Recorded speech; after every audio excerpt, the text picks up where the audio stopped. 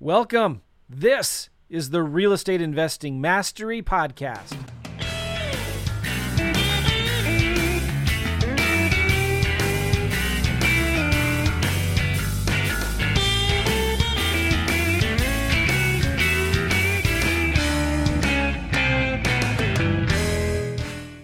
Hey guys, how you doing? Welcome back to the REI Network podcast. Back with another episode. This one, guys, is something I've never really done before, and I thought, you know what? I don't think enough people talk about it, and it kind of happened to us this week. So I was like, well, let me do a episode about it. Okay. Just before we do, though, do me a favor, just like always, give me a like and subscribe. Drop any comments if you have anything to add on any of these episodes. That would be awesome. Make sure you download if you listen on the podcast as well. So this episode I called Due Diligence Will Catch Scammers. Okay? Due diligence will catch scammers. So you've got to be making sure if you're new or seasoned that you're going through the right processes to close a real estate transaction. This is very, very important. Okay, always do your own due diligence. And what you're going to find is things will start to not make sense. And when they start to not make sense and your gut feeling is telling you something, then you need to dig deeper and you need to start looking for red flags. Now, I'm sure there's 100 ways, of being scammed. I've actually, believe it or not, this has only happened one time, probably 4 years ago. Now, I closed a house in Dallas, and it was fraud. Someone had done a fake power of attorney, and we had purchased this property. We were wholesaling it to the buyer.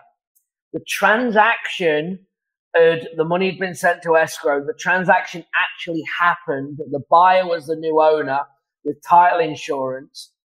And the only reason that we caught it was after the property closed, when they went to send the money, okay, they asked the seller, that was not really the seller, they'd done, again, a fake power of attorney to close this property, said, oh, don't send the money to that LLC or that name, send it to this name.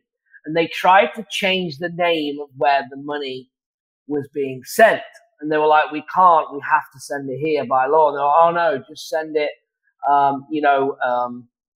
to this name. So anyway, kind of red flags went off at the title company.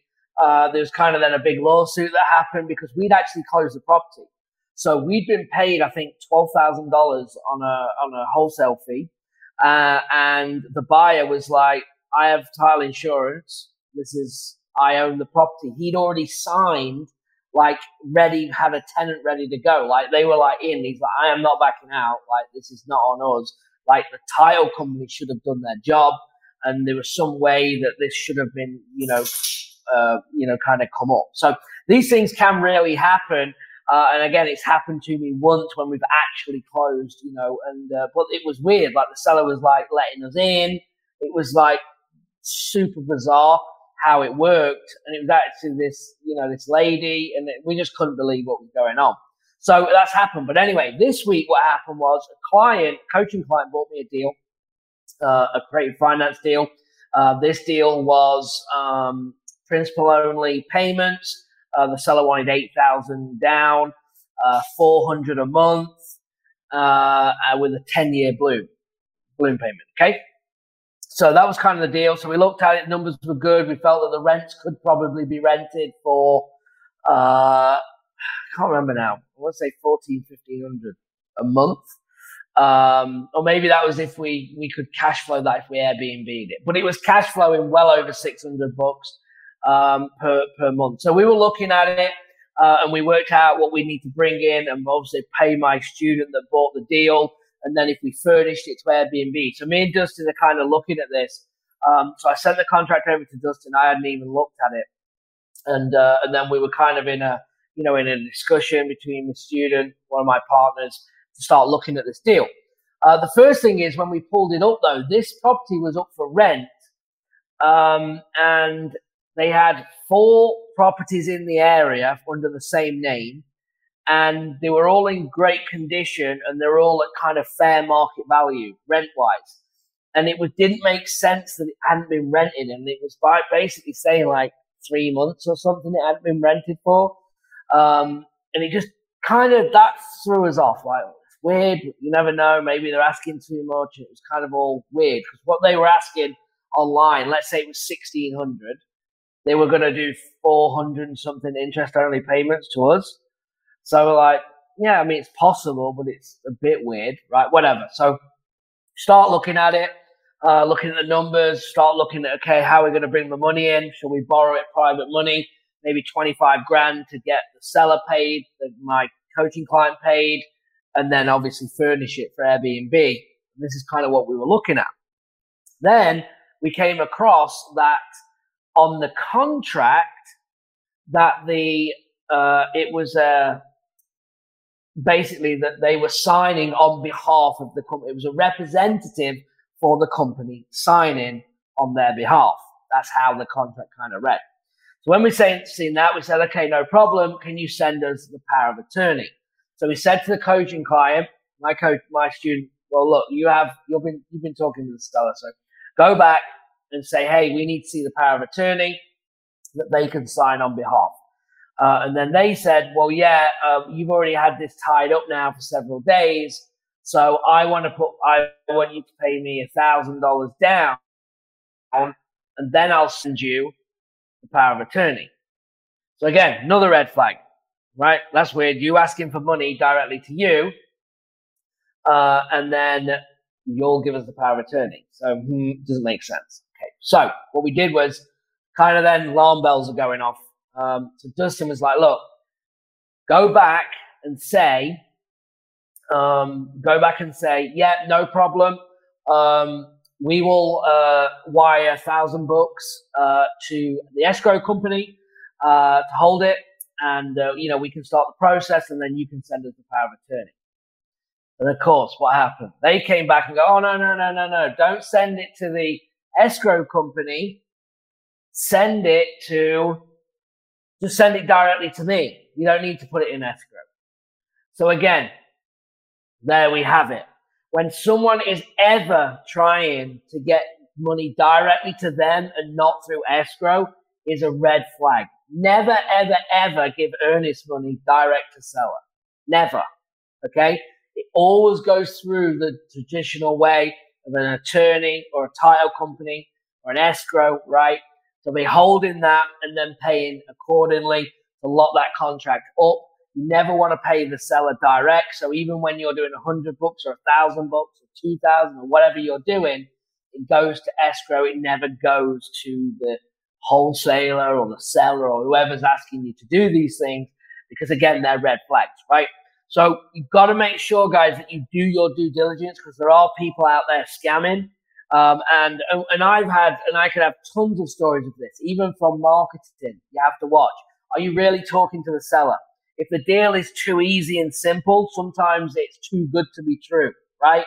Now, there is occasions, but often it is too good to be true. And a lot of people will not have many stories for you saying, oh, yeah, this was just like so easy. We made all this money and it was just like, oh, yeah, just take it for that and just give me this. It doesn't really happen, okay? So make sure that, you're watching for these things. You're doing your due diligence. You're looking at the property, making sure that everything adds up with what the seller's saying, and going through escrow, running title, pulling title, making sure there's no liens, right?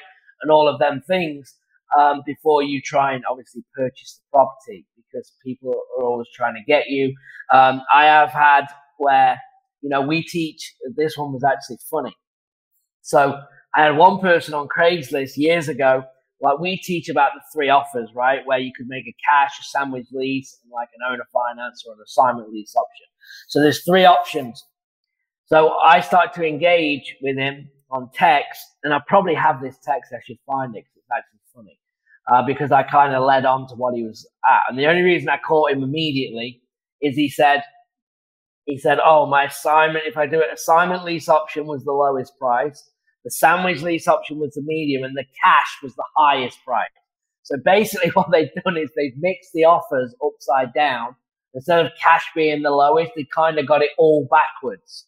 So then I was like, what about this? So I was asking them questions, and they were like, oh, no, yeah, we can talk about that later. Just wires the earnest money. And all they were trying to do is get earnest money, to tie up in the deal. Yeah, if you send us $1,000, we'll give you the contract, send us $1,000 direct. Here's the link. And here's the thing, guys. You might be saying, well, that's common sense. But when you get emotionally involved or people in your team are working deals for you, you have to watch for these things, right? Because not only can, with us and our clients and you guys listening, hopefully I may stop one of these things if it happens to you. When it comes up, you might say, oh, actually, I remember Gavin saying, they're trying to get the money direct. And some people don't understand. So it's not like they're trying to scam you. And sometimes, hey, we get oh, yeah, just send it to me. No, Mr. Seller, it has to go in escrow. This is the way that we do it. And if they're like, oh, okay, fine. Okay, I didn't realize. But if they're persistent, and it doesn't make sense. We had it again with another client in New Orleans. He wanted $1,000 down before he signed the contract. $1,000 because this was supposed to be a deal before we signed the contract. They try the craziest things, and you just can't do it, right? You can't go there. You need to make sure that you're doing things properly. And again, if it's through an attorney, a title company, okay, where they're holding it in escrow, then you should be fine. And obviously it will come up on title search, and they should be able to do their due diligence. So I don't want to freak anyone out, but it does happen out there. So make sure that you're, doing your due diligence on them properties. And as much as money as we can make and save, but we can actually help, our clients, you guys as the listeners, to make sure that you don't fall in the trap and do something because you're new, right? We talk about take massive action, figure it out. I'm bad for it. I'm bad. I'm go and take action. We'll figure it out. But I think when it comes to that paperwork and the money, you do need to be seeking legal advice, using the right people to get through that. So hopefully that helps, guys. And let me know. Put in the comments if you've got a similar story or you know of anything. And again, I've got tons that I could go on, but you've just got to be watching for these little red flags, the things that are not normal, that are out of kind of the ordinary, that and see, and they're saying things and they're acting weird. All of these things that can be something's off here. I need to now pay more attention, because if you see one red flag, there's normally a sequence of them. Then you say, well, that's not normal, and this isn't normal, and this is how it led into. Then all of a sudden communication stops when you've kind of figured it out. And it's a shame because, it's a deal that someone thinks they're going to get, and we're like, hey, I think we're going to buy this from you. We were kind of all in. We'll line up the money.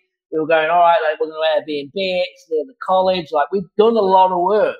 But in the end, I'd rather do that and figure it out, and obviously not get in a legal mess or putting money out and then obviously someone running off with it. So hopefully that helps, guys. Like I said, drop me a comment, and I hope this helps you, somebody else. You can share it. I appreciate it. And guess what? I'll see you on the next episode. Have a good one. Thanks. Bye-bye.